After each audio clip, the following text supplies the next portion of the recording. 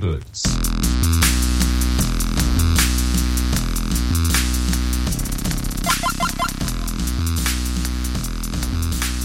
Welcome back to your weekly weather update.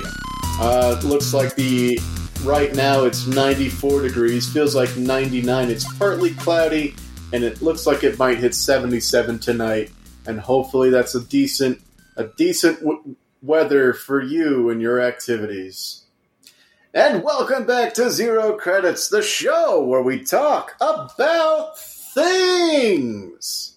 My name's Henry. And my name's Temperate John. And together we're Henry and Temperate John coming at you to discuss the weathery weather of the cultural happenings of that their zeitgeist. Partly cloudy. Now, is weather technically part of the zeitgeist? No. I mean, it's on everybody's mind, or at least the top of their head if it's raining. Weather falls into the realm of small talk, and the zeitgeist is so much larger than that. Yeah, there never has been and never will be weather that's severe enough to talk about for a long time. That's not what I meant. That is the exception that proves the rule. Only when weather is so large or so it hits an area it never hits, like Hurricane Sandy hit New York City or whatever. Only then does it become part of the zeitgeist.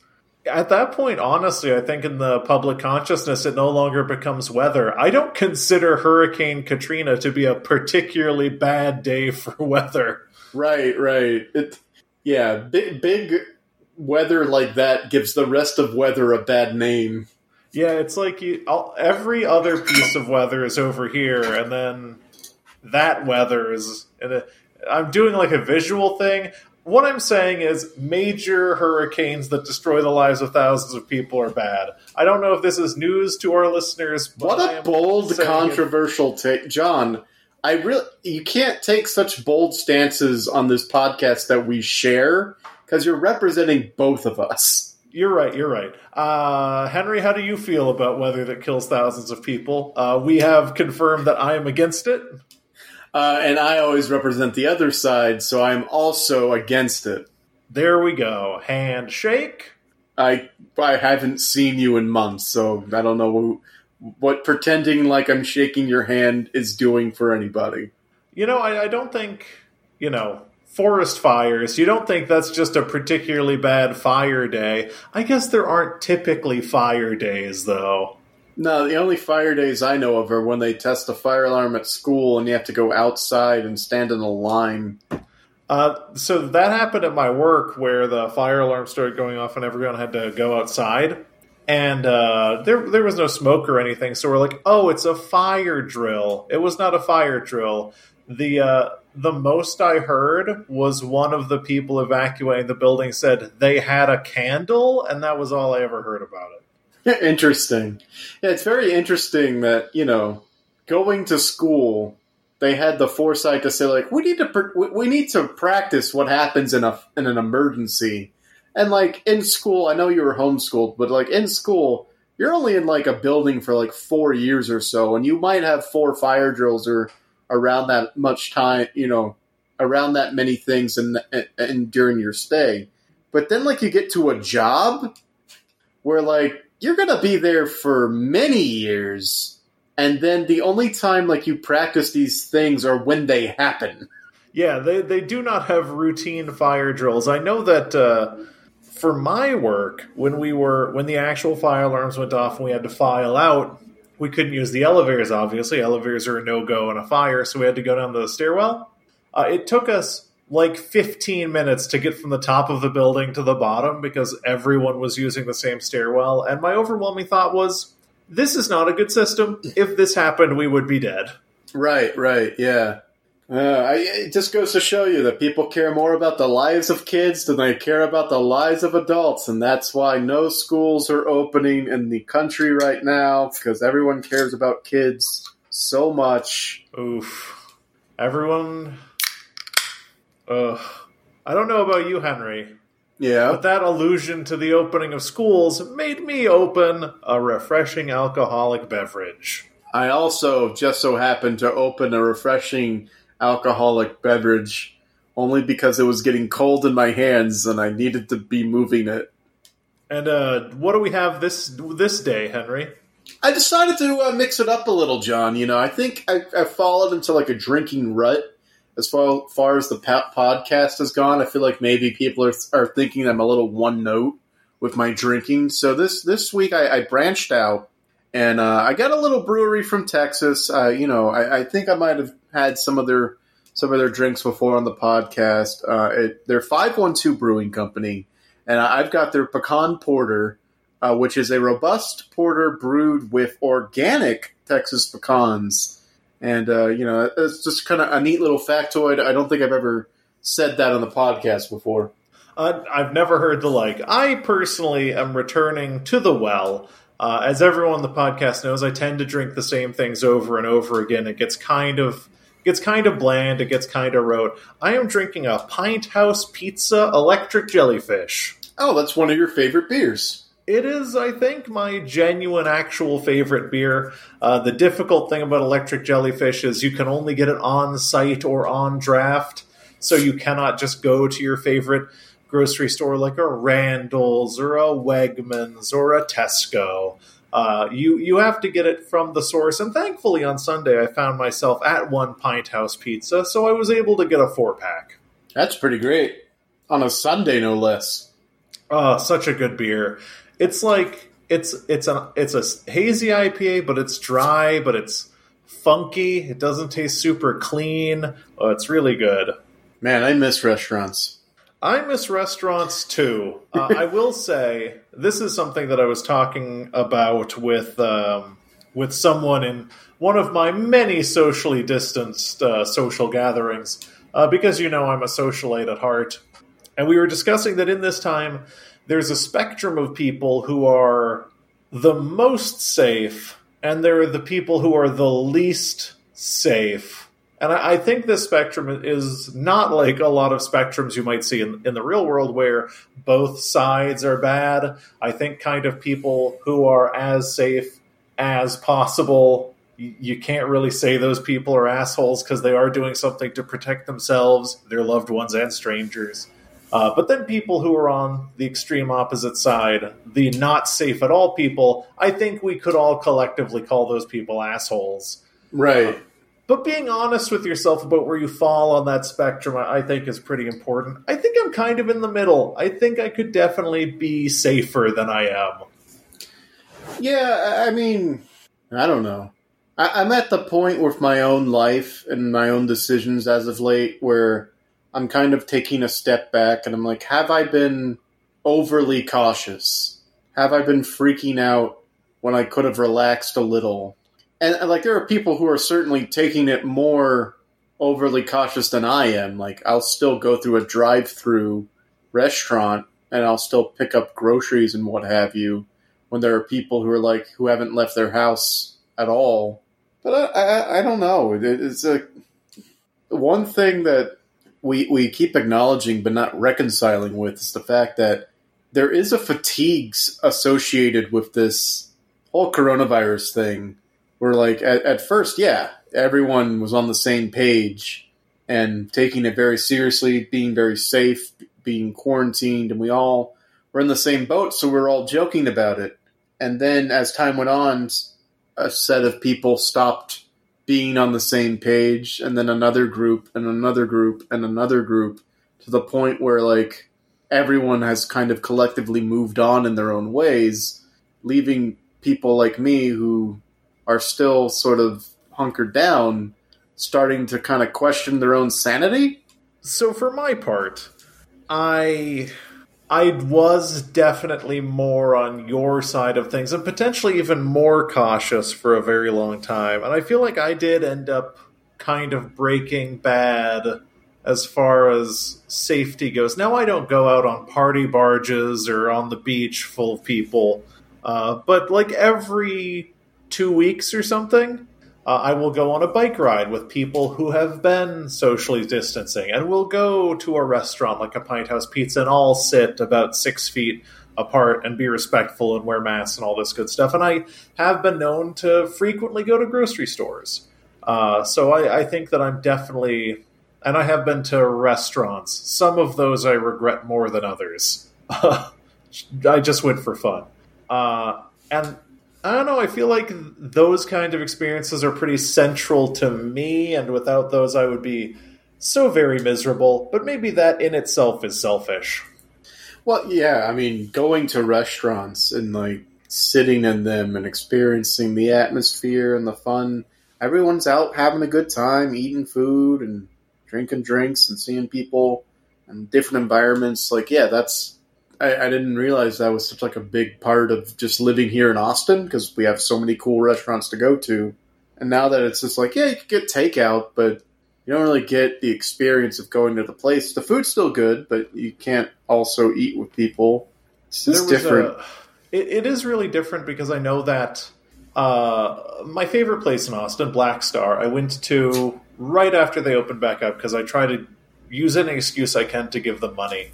Right. And we were just kind of sitting outside, and they delivered our food in to-go containers, and there was just a weird vibe, and it felt like a simulation of social dining, which kind of bummed me out. But also, if I go to a restaurant and it's a normal experience, that's terrifying. Right. So what's the middle ground? How do we feel good about this? Maybe the answer is we just don't feel good about this until things are a little more normal. Right, for sure. Like, I feel like it just needs more time, but like mentally, so many people have just moved on. Mm-hmm. Going back, let's say 2 to 3 weeks ago, every Friday, Jamie and I, we have this. So we were using Fridays to be like, hey, we got through another week. Let's support a local business and like order takeout, and celebrate that. Hey, 1 week closer to all this blown over, and that sort of just became more of like if I don't do something to mark the end of the week, I'm going to go insane. But we still, support local businesses. And we've got this Tex-Mex restaurant that we really like. So we ordered to go from there, and we went to pick it up, and there was a line out the door of people waiting to get in to eat in the restaurant. Oh, no. And just seeing these people lined up, waiting to get in, just was like, I guess people think it's over. And like, I look at the numbers in Austin, and we're doing, compared to the rest of the state, we're actually doing really well, and it's trending downward. Like, we're nowhere near where we were in March or April, but we seem to be at least on the other side of this large spike that we went through. And so it's like, I have I'm wrestling with the identity of who I am in quarantine, with the idea that one day this will be over, and I don't know how to, because the reality is we're nowhere out of the woods yet. Yeah, we have a very long road ahead of us. And I feel like there was a time not too long ago, maybe a month and a half ago, where people were not taking it seriously. You could tell that the overwhelming desire in people was, I'm sick of quarantine. I don't want to do it anymore. I'm just going to go back to my normal life. And that's when a lot of the very Karen-y vitriol, all those like really awful videos started coming out of people yelling at people for telling them to wear masks. And it was also at that time that we paid a second visit to one of our favorite restaurants in Austin. The first time we went there, I probably told this story in the podcast, but it was like a perfect experience. It was like sanitized. Everyone was super far apart. It was great. The second time we went, during this wave of people being over it, it was packed. Like, every table had 6+ people at it. I felt bad for the people who were working there. It was loud. It was awful. And as long as we cannot end up back there, I think I'll be happy, knowing that this is going to take a little while. Just as long as we don't end up with like the terror crowds anymore. Right. And it's there's a reality setting in for a certain amount of people where we're facing the reality that the world has changed and that there is no going back. There's not going to be like a return to normal.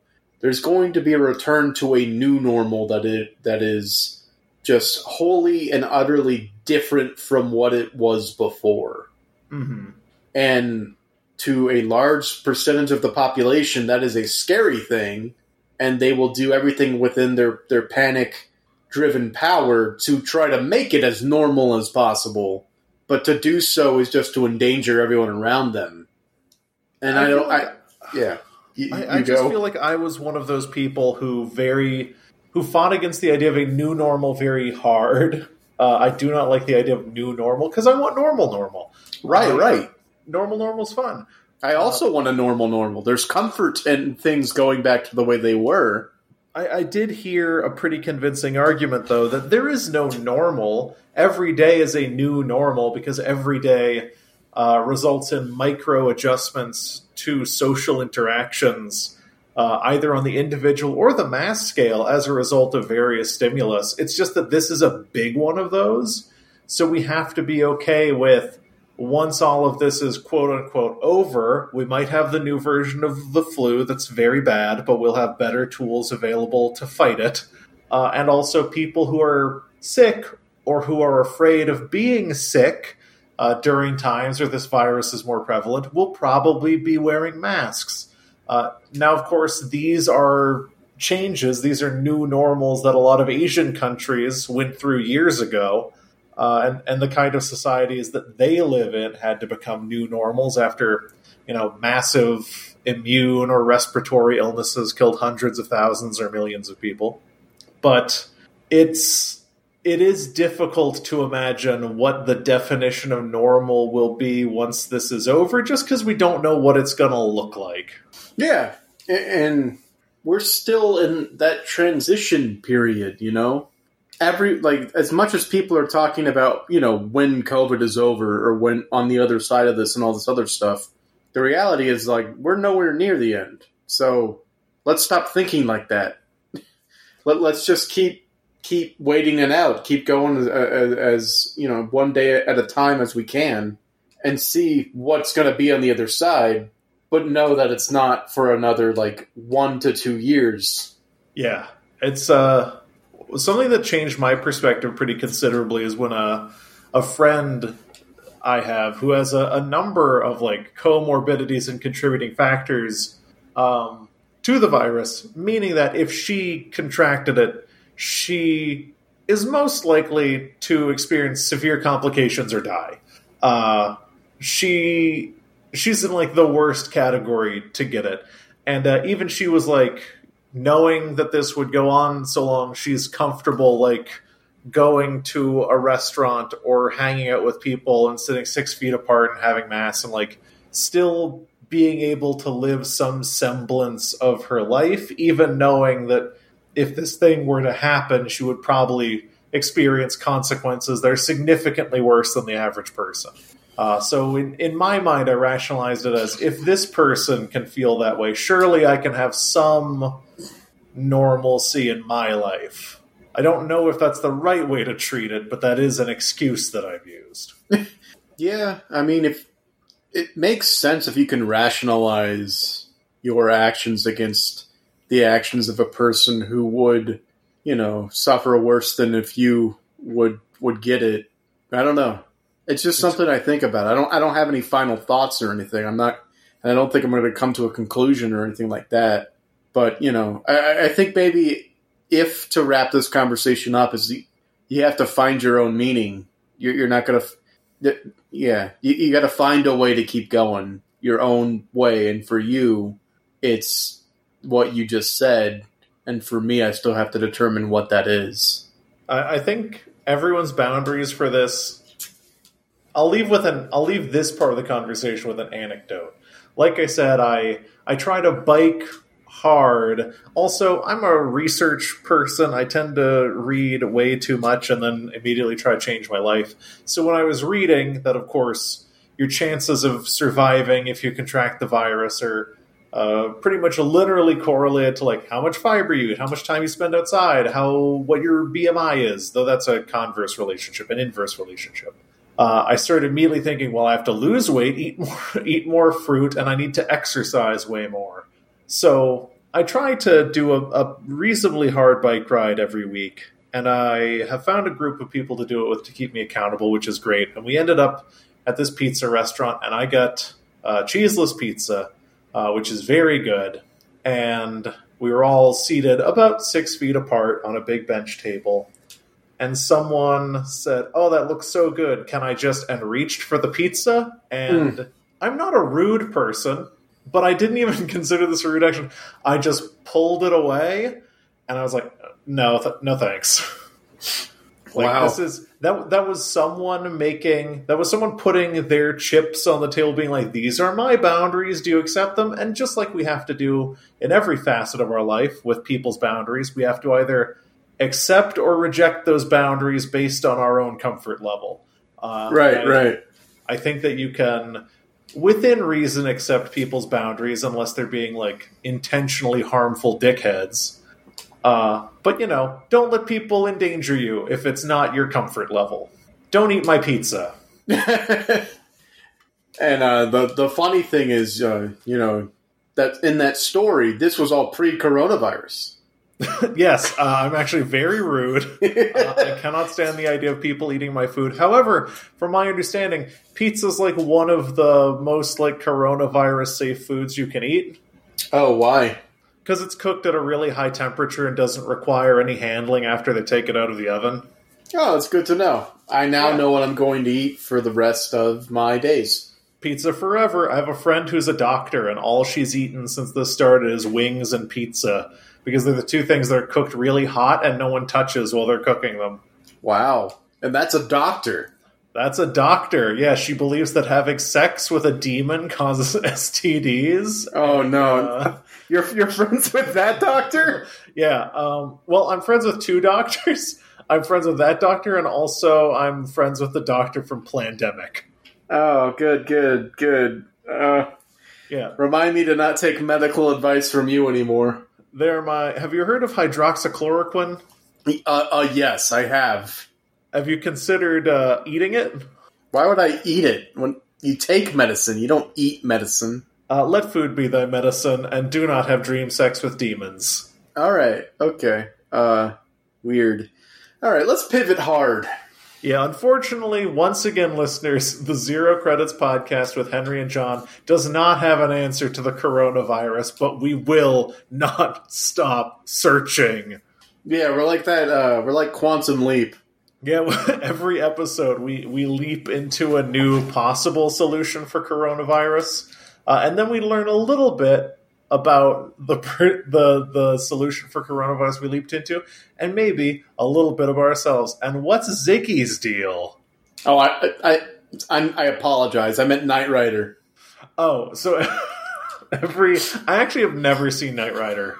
Neither have I. I just thought it would be funny if I threw a wrench at you. The coronavirus is a talking car named Kit. Right. And there's a guy named Michael Knight. Yeah, Michael Knight. It's funny that the car wouldn't be named Knight because he rides Knight. Right, nobody rides Michael Knight. Yeah, that's maybe what they're trying to say is the car is mentally riding him. Oh.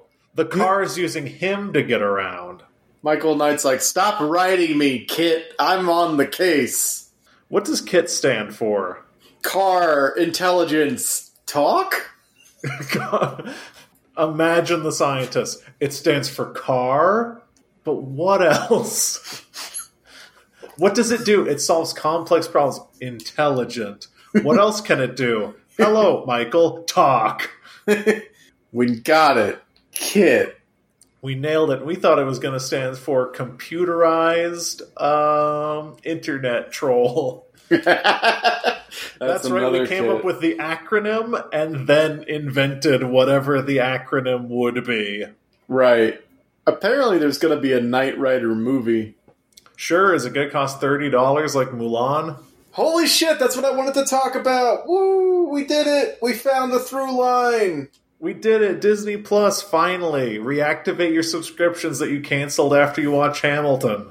Yeah, so it was announced last week, and we didn't get a chance to talk about it. That's right, reactivate your Disney Plus subscriptions that you deactivated after you watched just the Gina Carano episodes of The Mandalorian again. So it was announced last week. That's right. Start up your Disney Plus subscriptions again after you specifically open it up to see the censored butt in Splash. Last week it was announced that Disney Plus, or Disney, I guess the whole stupid company, was going to be releasing Mulan on the Disney Plus, which was like, oh, hey, yay! But then it was attached with another price tag. On top of the $7.99 that you're already paying to access the service, you also have to pay $30 for the privilege of watching Mulan, the new one, the live-action one that was filmed, it feels like 5 years ago.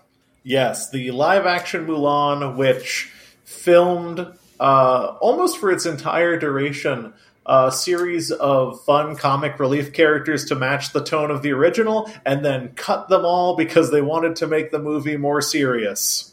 Right. The live-action Mulan that, the story of Mulan is about a young daughter who poses as a man to save her father from having to go re-enlist in the Emperor's army. And so this version, for some reason, it's a woman posing as a man, but she proves that she can hold her own and fight just as well as any of the men and protect her country. And so for some reason in this version they add a woman villain. Yes, well, I mean the woman villain is what's the name of the original villain in Mulan? Shang Tsung or whatever. Well, it's a Mongol, right? A Mongolian. Yeah, I don't.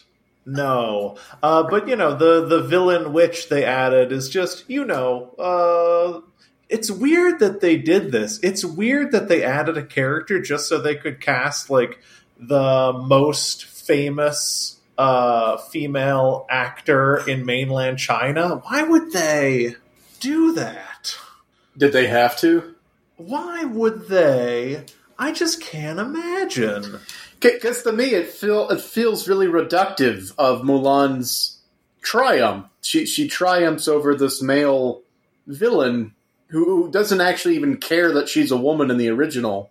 Like in the animated show, it's revealed to him that she's a woman, and he's like, "Oh, the warrior from the mountain, I recognize you." And it's not even like, "Oh, I have to fight a girl" or anything. It's just like he recognizes her might and her power, and continues to fight her. But in this one, it feels like they added a woman so that she can fight a woman. I think they added I refer to her as the Prophet Witch. Because it was for China? Yeah, they're going to clean up in China. They made the calculated decision. Now, what do you think of the price point? Yes, this is what I wanted to talk about. $30 to watch one film for a determinable... Real quick, to jump back, there's no Mushu. Just want to let everybody know in case they're about to go buy it. There's no Mushu. Anyway, no Mushu. Yeah, no Mushu, no buy.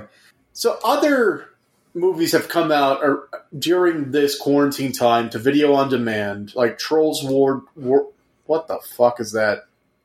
It's like my mouth can't speak. Trolls World Tour came out a while ago. It was one of the first to embrace this straight to on-demand service model where you pay a nominal fee and you get 24 hours or 48 hours to watch it as many times as you want. But for Trolls World Tour, it was $19.99. It's so unbelievable to me that ever since all this started, the only movie anyone ever uses as an example of how media has changed and new release movies have to come out on digital rental services is always Trolls World Tour, not The Invisible Man or King of Staten Island. No, it's always Trolls World Tour every time. Well, these other movies didn't make headlines. Like Trolls World Tour made national headlines and even started a war between the studio and theaters, because theaters were like Trolls World War. Yeah, a Trolls World War, where theaters like AMC and other brands were saying, we're no longer going to show... What studio is it? DreamWorks or something? I think it's Universal. Oh, wow. We're no longer going to show Universal movies in our theater because they're deciding to just release them on these on-demand service platforms.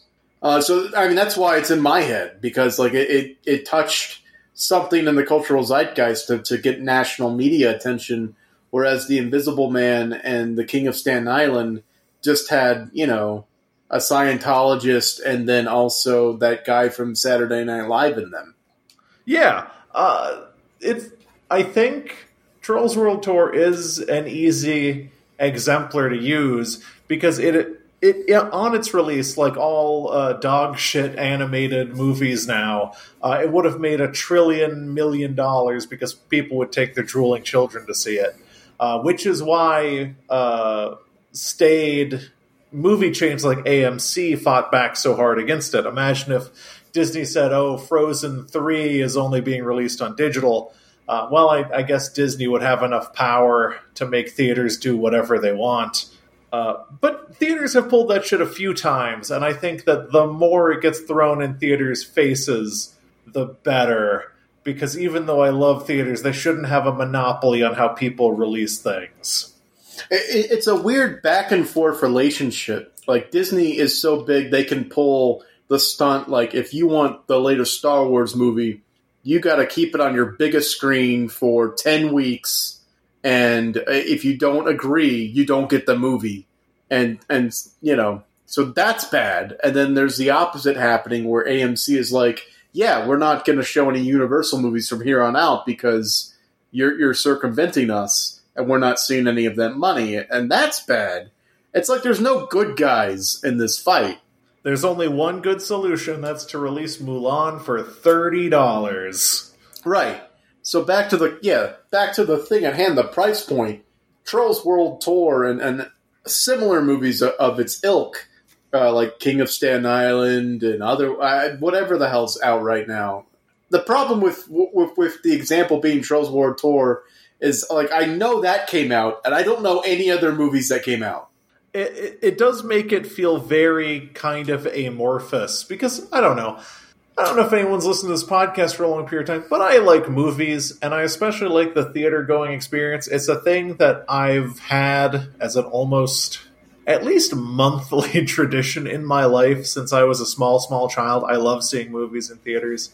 But when you're not immersed in that world of seeing new releases, when they don't have the big like tentpole releases around movie theaters, it kind of starts to feel like everything's just a show on Netflix that showed up out of nowhere. Right. Yeah, Except, of course, Trolls World Tour. I don't know if anyone listening to this podcast over the years has picked up on the fact that I absolutely love the shit out of movies. But part of that is I love going to the movies.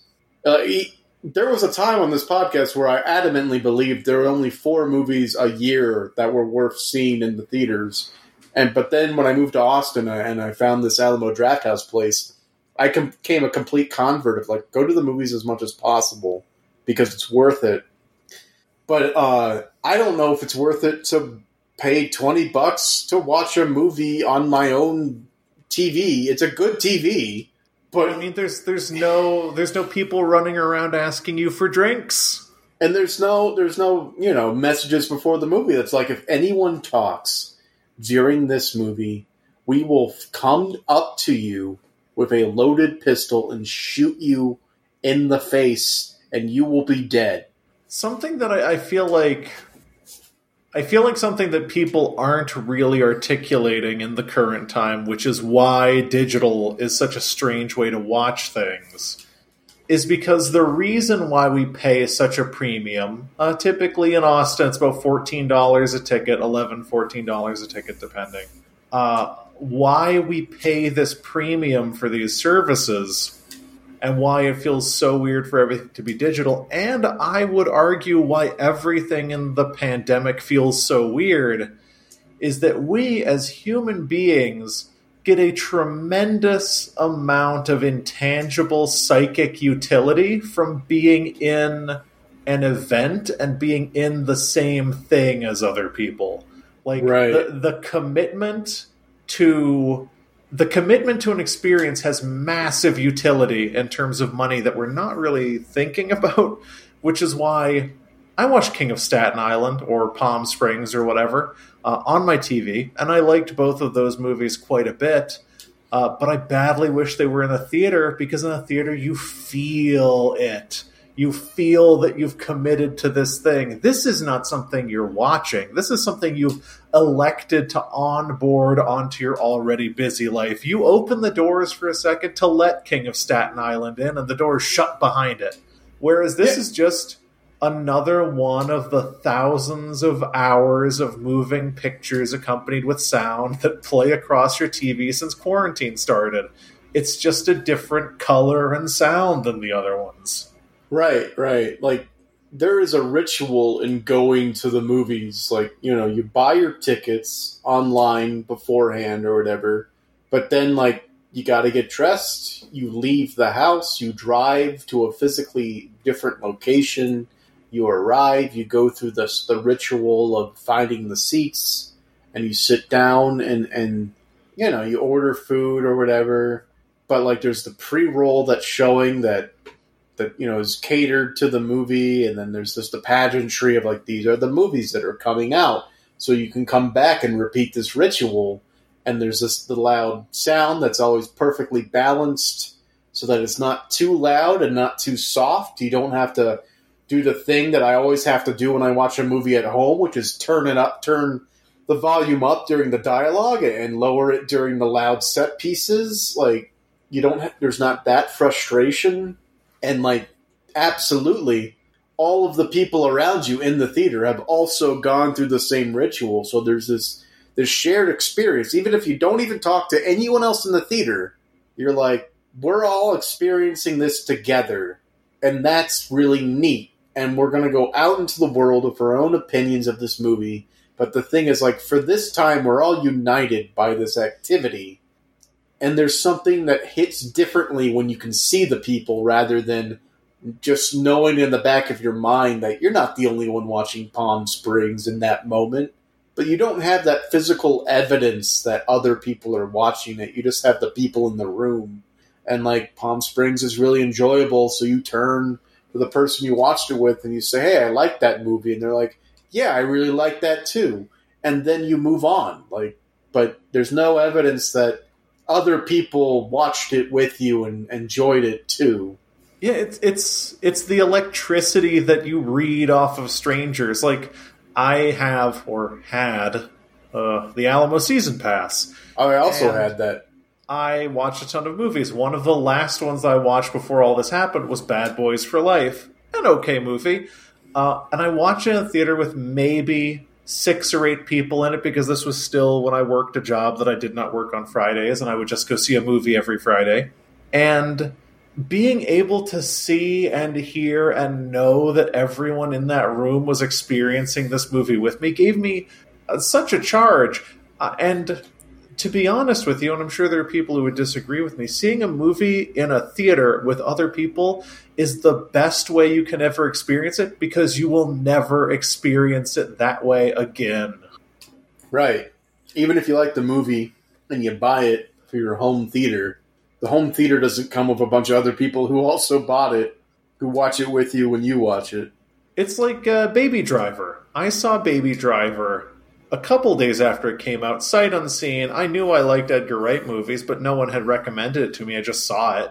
And it was electric and perfect, and everyone in the theater was experiencing it at the same time. And now at this point, if I load up my copy of Baby Driver, it's to bring back those memories of experiencing this thing for the first time. As every time we watch a movie, at least a little bit of that is to enjoy our ritual of having enjoyed this movie, which is why we all pay like $30+ to see movies.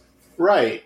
When you're paying that price in a theater, you're paying not directly, but a side effect is you're paying for that connection, and you're paying for the atmosphere and for the privilege of going through these rituals that we're talking about. And then also you're paying for the movie. But, like, paying the same price to watch it digitally just doesn't, to me, it hits differently. It doesn't, I don't want to do that. And I assume it's safe to say that you do not agree with the $30 price point. I will be honest, I don't agree with the $20 price point of Trolls World Tour, which, as we have discussed, is the pinnacle of movies released during 2020. Absolutely. It is the one the history books will talk about. But I can share two different perspectives. Number one, when I first heard the $30, thought it was a repugnant fee to charge for watching a movie on digital, because who wants to watch a movie on your fucking telephone? Right. But the darkest... Well, I'll share another thing first. I brought this up to my girlfriend, who quite likes Disney movies and enjoys Mulan quite a bit. And I framed it like, the new Mulan is out, it costs $30. Her response was, what? The new Mulan is out? They're going to release the new Mulan? And I was like, yeah, it's $30. And she's like, you're saying that to me like this is a barrier. You're saying that to me like the $30 is going to stop me from watching the new Mulan. So obviously there will be a significant portion of people who think that the $30 is nothing. Yeah, no, that's the most surprising thing is like when it was announced, the comments were like, you're, on board with it. And they were like, well, at least one person who I follow on Twitter was like, forget Mulan, but like if they did that Black Widow movie, I'm totally there. And in my mind, there's no movie I would want to watch enough that I would be willing to pay the same price as it would be to own the movie, to watch it one time in a 24 to 48 hour period. Now, of course, there is the darkest possible future. A future we narrowly avoided, Henry. And a future I believe you, along with me, helped to defeat. What did we do? I don't know if you're familiar with the Xbox Kinect. Oh, right. The camera.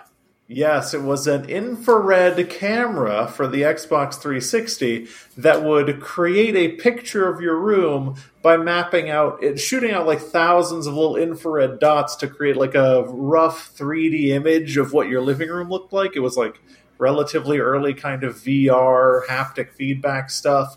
There was a patent and a plan for the Xbox Kinect that it would count the number of heads in a room when a movie started and then charge you the price of the movie per detected face. That's horrifying. Yeah, I don't want that. I don't want that to be a thing at all. So it could be worse, because really, at this point, let's say you get 3 people together, you're all just paying $10 for Mulan. That's a decent discount. What I'm saying is this incentivizes now, at a time when this has no negative consequences whatsoever, to pack as many people into one room as you possibly can to bring down your total net cost of Mulan. Definitely at a time when that should be absolutely what people are doing. I will say that I have seen posts about, like, Mulan watch parties, so I think this might have a net negative effect. Right. But I guess, like, if you get, let's just say, I don't know, we'll keep it sane. You get 6 people to watch Mulan, and, like, maybe you charge them, $5 a piece, and you eat your $5 or whatever. So, that seems reasonable, $5 to see a movie. Yeah, the $5, and of course, if you have a friend who's a known super spreader, maybe charge them a little bit more. They can watch from outside. Yeah, where the super spreaders belong. Yeah, you set the TV up so that like they can see it from outdoors, and that's how they can watch it. Yeah. I disagree with. I don't disagree with the home video, the release to digital video on demand or whatever. I don't disagree with that, because I feel like for a lot of people they made some good use of it. For Trolls World Tour, I think at a time when a lot of kids were being told that they had to stay indoors and they couldn't really comprehend why, they at least got to see a movie they were looking forward to, and that helped them cope for a while. So I don't disagree with the video on demand home release thing. And I don't even necessarily disagree with the $20 price point. But I think the $30 price point is a bit too much. It's like Disney saw what other people were doing, and their immediate thought was, we can do that, but we can charge more because we're Disney. Yeah, I think the danger here is that movie ticket prices, by nature of the fact that they are delivered by a somewhat impartial third party, which is a theater, which has to have standard ticket prices for everything. Since that rule is not set up for digital, places that have movies that are more of a commodity will charge more outside of some kind of regulation on the digital provider's end, which I guess would be none since it's Disney Plus. So I don't think it's unreasonable to think that if quarantine lasts much longer, you might see new Disney releases at $50 or $60. And for that, like, if it just keeps increasing like that, at that point, to me, it just like $60 is a video game, which is hours and hours of content, whereas a Disney movie can't be more than 2.5. It just becomes, there's no way I could ever justify renting a movie for that much money. Yeah, but we're not their demographic, Henry. The demographic is parents whose arms are thoroughly tied by their newly homeschooled children. And I think that Disney could keep increasing this price point until they see pushback and a significant decrease in revenue from these. And then they'll say, like, oh, well, this movie is now on sale for $10 less. And then they start to ease back a little bit. Right. Like, Disney's already in a kind of a precarious situation. They posted their first quarterly loss in like 20 years this past quarter. So, I get why they're doing it, because they're feeling hurt, in the wallet where they care. The only place they care. The only place they care. And so, like, we got to recoup losses, Nobody wants to go to Disney World, even though we promoted that everyone's coming to Disney World. And, we lost all of our Marvel revenue for the year. So we got to make up costs. And the only way we know how, extra $10 to see Mulan, which is another live action remake of a animated classic. And those, for some reason, break the bank, even though, like, they never live up or measure up to the original. What are you talking about? Have you seen Jon Favreau's The Lion King? I absolutely did not. That sure is the same movie. The thing, like, I saw the trailers and stuff, and from what I could tell from the trailers, it's like, what if we remade the exact same movie, only you can't see any of the facial expressions because they look very realistic, and animals don't have facial expressions? I'm just saying that I don't know if my girlfriend is going to purchase Mulan, but I'm going to hold out. I will not purchase another Disney movie until the live-action remake of Atlantis comes out. Don't hold your breath. What about the live-action remake of Emperor's New Groove with terrifying llama? This summer, Jon Favreau is at it again. David Spade, the world's dirtiest comedian, reprises his role as Cusco, except now he's a photorealistic llama. Yeah. Patrick Warburton reprises his role as Krunk, even though he's like 68. And he voices a CGI human we created. Oh, God. We created a CGI Patrick Warburton. No. To be voiced by Patrick Warburton. No, we've digitized the entire personality of Patrick Warburton to play Krunk in The Emperor's New Groove, directed by Jon Favreau.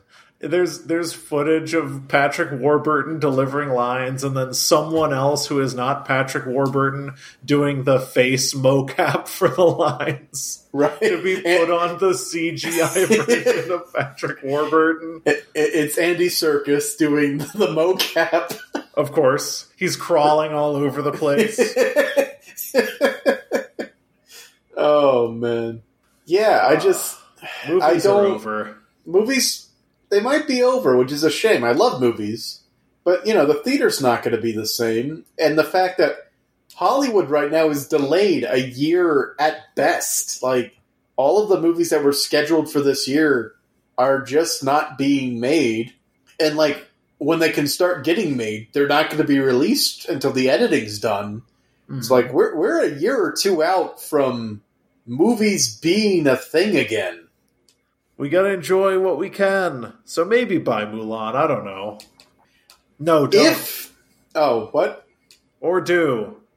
I was going to say, if you want to arrange a socially distant movie night, and that way only one of us has to purchase Mulan, and the other can, like, buy drinks or whatever, I would be up with it for that, but I also don't want to put any pressure on anybody, you know? We would have to get a projector so we can be outside. Yeah, so we can just sweat our asses off while watching a movie. Perfect. Half that movie takes place in the snow. We'll feel very cool.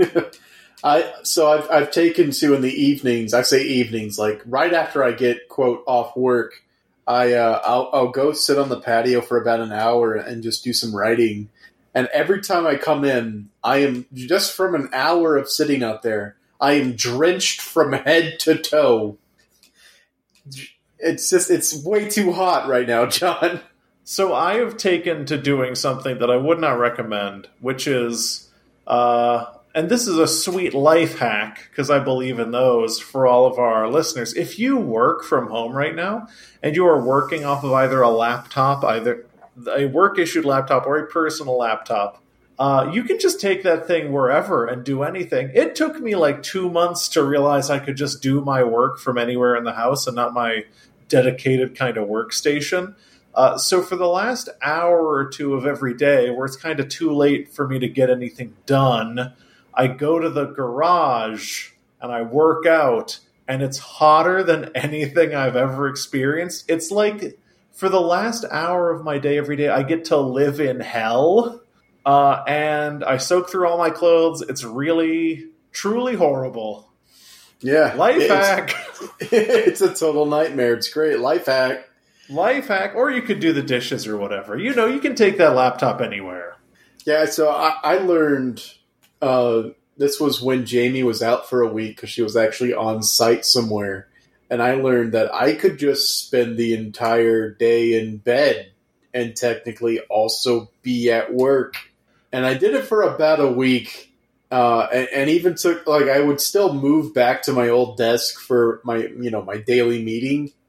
And I did one meeting in bed and, like, said, hey, my back hurts. That's why I'm in bed. Oh, no. And, suddenly, it was an issue. So then I moved back to the desk for, like, work stuff. But, like, I gradually would start my morning at the desk and just sort of, like, gravitate slowly to the couch.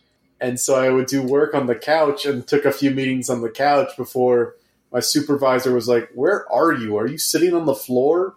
And I was like, no, I'm just, on the couch. And that was met with, like, a look of disdain. Oh, no.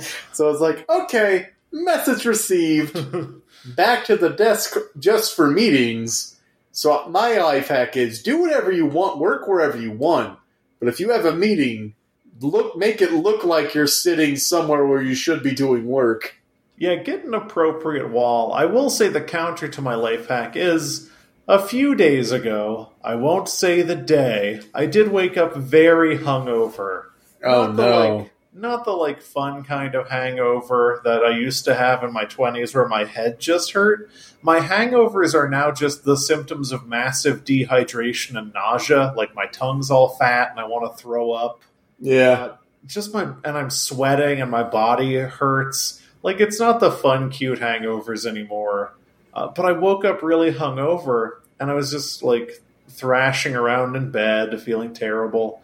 And Allison, who was taking care of me and being very nice, was like, do you want me to bring you your laptop so you can start work? And I was like, no, you mean I have to work when I'm hungover now? Yeah. I used to just be able to not go in. Now I don't have an excuse. No, it's true. The past couple of weeks for me haven't been, the easiest. I don't know. I don't think I've ever gotten into it on the podcast, but, there's a lot of shit going on in my life personally So, yeah, some nights I've been, I don't know, drinking more than I normally do. And the next morning is always the fucking worst. I can no longer drink without repercussion. Like, my body, my liver, my stomach have all aged to the point of, like, we want to punish you for drinking too much. So I will wake up and, like, within an hour of, like, quote, starting my day, roll out of bed and immediately grab, like, a ginger ale to down to settle my stomach. And then, like, around 6 o'clock in the evening, finally feel well enough to be like, yay, I survived my hangover. But that's an entire day's worth of work in the meantime. Do you remember when hangovers were sharp? Like, hangovers were sensitivity to light. Hangovers were pretty nasty headaches. But your body was spry, and you could get out of bed, and you could do stuff. You would just be irritable and headachy all day. I remember it. Oh, sorry.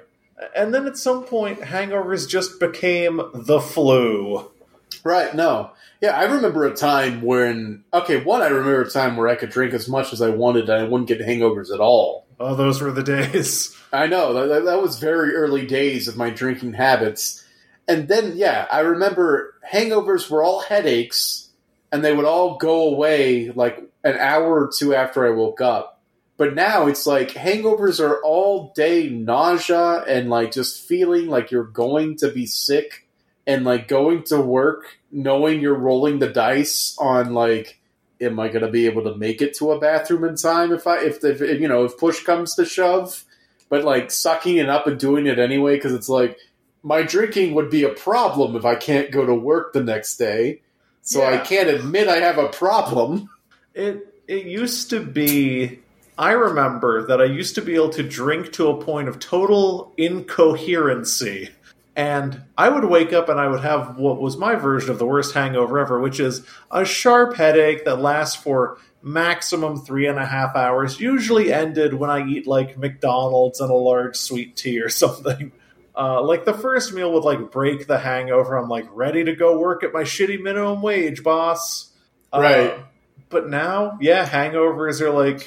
Hangovers used to be like getting stabbed and then they would remove the knife and you'd heal. Now, hangovers are like getting stabbed and they just break the knife off in your body. Right. And you spend the whole next day like slowly waiting for that knife to slide out on its own because nothing else will get it out but time. Yeah, and then slowly you heal. We're old, Henry. Yeah, I turned 30 in 18 days. Ooh, you're getting that Majora's Mask moon countdown going on. Yeah. No, like, I joked, my parents were like, oh, you're turning 30 soon. And I made that joke, like, this year doesn't count. Oh, I had a birthday in the pandemic, and people asked, someone was like, how old are you? And I truly could not remember if I had passed the barrier from 30 to 31. Like, truly, genuinely, I did not know my age. Right. Yeah, they always say, like, 30's the big one or whatever, Not the big one. There's no big birthdays, I guess. 21's pretty big. Yeah, but 16, 18, 21, and 30 are, like, the only birthdays that matter until you get an AARP card. So it's funny, because I typically... I love to downplay my birthday. I don't like celebrating it, but I like it when people celebrate it for me, Like, I don't want to arrange anything on my birthday because I don't care. But, now I'm surrounded by people who love me who are like, yeah, your birthday, we got to do something. And so, like, it's weird having my 30th birthday in a pandemic where I wouldn't normally want anyone to celebrate it anyway, but the fact that people aren't going to because it's a pandemic and they're right not to because it's safer for everyone involved, it feels sad in a way that I for the first time ever in my life, I'm kind of sad that I can't celebrate my birthday. Well, let me tell you, Henry, it hardens me to hear that because for the last month, I have been putting together a crack team of the top super spreaders The local super spreaders want to meet you. Thanks. So they'll all show up in just under 3 weeks. Nice. The funny thing is, I say that I'm sad for the first time, but I'm saying that with a smile because it's new. It's nice to be sad in new ways sometimes. Well, it's like refreshing because I never thought I would be sad to not be able to celebrate my birthday. Because if you ask me point blank, what do I want to do for my birthday? My answer will always be nothing, not acknowledge it, and move on with my life. But the fact that I can't because it's a pandemic, I don't even have the opportunity to be like, I'm above this. That's taken away from me. And so that's fucked up. Maybe now the true answer is you do care about your birthday. You just care about not caring about it. I think that's what it is. I feel like I get some smug, stupid, anti-everything satisfaction at being able to say, like, other people like their birthday. Me, I don't like my birthday. Like, I feel like that gets me off a little in, like, a platonic way. And now that's important to be an individual. I get it. Well, I'm always anti-everything people are for. Like, this whole America thing. Oh, please. Put it in the garbage can. It's over. I'm like full of carbonation. On another note, I feel like Jamie was going to like try to arrange some type of socially distanced birthday thing. So I guess stay tuned for that. Like stay tuned, super spreaders. My birthday, I think, is like falls on an actual Saturday this year. So wow. We could do something on the actual day. Well, I know how much you hate your birthday, so I guess I won't do anything, even if invited. If you're invited, show up or I'll be sad, and I'll think that this is finally it. This is finally the end of the podcast. He jokes about it every chance he gets, but this is the one. This is the one that will actually change our world forever. I've got some bad news, Henry. What's up? Well, this is not the end of the podcast. This is the end of this podcast. Holy fuck, you're doing it to me right now. Well, not the end of Zero Credits, but the end of Zero Credits 192? 193. God, we're really getting up there. Yeah, you've got like 7 episodes we discussed off air. You got 7 episodes to do what you want to do. There's a pandemic, there's a lot going on. There's a lot of stuff. Could we just, this is from back of house stuff, could we just, like, turn over the files to a Fiverr person and be like, hey, do something with this? I mean, probably. We could probably find someone who would do, like, an actual thing to it. That would be fun. I don't know. We live in a city of contractors and freelancers. There's got to be somebody. And speaking of somebody has to do the social media reads, and since I'm doing the editing this week, goes. What? We're trying to move away from saying who's doing the editing this week. Okay, fine. We can cut that part out. Anyway, Henry, somebody has to read the social media who isn't editing this week, which is me. And that leaves me to do the social media. Let's do it. If you want to get in contact with us and tell us how we could do anything in our lives better, get at us on Twitter at ZCPCWHJ on Twitter.com. And my good friend John knows what that stands for. That's right, that stands for we wanted to defund the police, demilitarize the police, but apparently we're still electing the police. That's right. That is right. There's no way around it. That's what's happening. And if you want to send us a longer email, even longer than a standard length email, you absolutely can. Standard length, everyone knows what that means. But you can send us a longer one. It doesn't matter. Just send us an email to email@zerocredits.net, and we'll respond in a timely and fashionable manner. You can also find us on Spotify if you search for Zero Credit, open parenthesis S, close parenthesis. On the podcast section of Spotify, we are going up against Joe Rogan in September, so please let us get a head start. Find us on Spotify. Click on us. Defeat Joe Rogan. We're also on Apple Podcast, and you can find us the normal way there. Zero Credits, however you want to spell it, as long as you spell it correctly. And the thing about Apple Podcasts is you got to rate and review us there. That's the thing. You got to give us some stars. You got to leave a review. Otherwise, we're just never going to get anywhere, and that's going to be sad. And we'll be real sad. Is there anything else we do? Yeah, just the most important one. Is there anything else? Anything else we do? Are there any other words you could say with your mouth? Is there anything else we do? Yeah, I don't think so. Alright, so I've been wearing a mask lately, and that's pretty cool. And the thing is, like, you can't see my mouth, but if you've got ears and you're not hearing impaired, you can still hear the words from my mouth. And that's pretty cool, because word of the mouth is the only way we can survive. So tell a friend to listen to us, and, just give them an episode you liked. They don't have to start at the beginning. God knows we were not as good as we are now, and God knows we are not as good as we were when we were good. Tell them to listen to a random episode, and that'll be cool, because word of the mouth is the only way you can survive in this weird pandemic world that we live in. Yeah, they'll either get a good one, a bad one, or kind of a really bad one. What television show would you say our good to bad variability is the closest to? What? In terms of our ratio of good episodes to bad episodes, which TV show do you think we are the closest to in that ratio? I guess I'm going to go with Star Trek Voyager. And from everyone here at the Zero Credits 5-bedroom, 5-bedroom, 5-bedroom, bed 5-room studios, we want to wish you a happy week.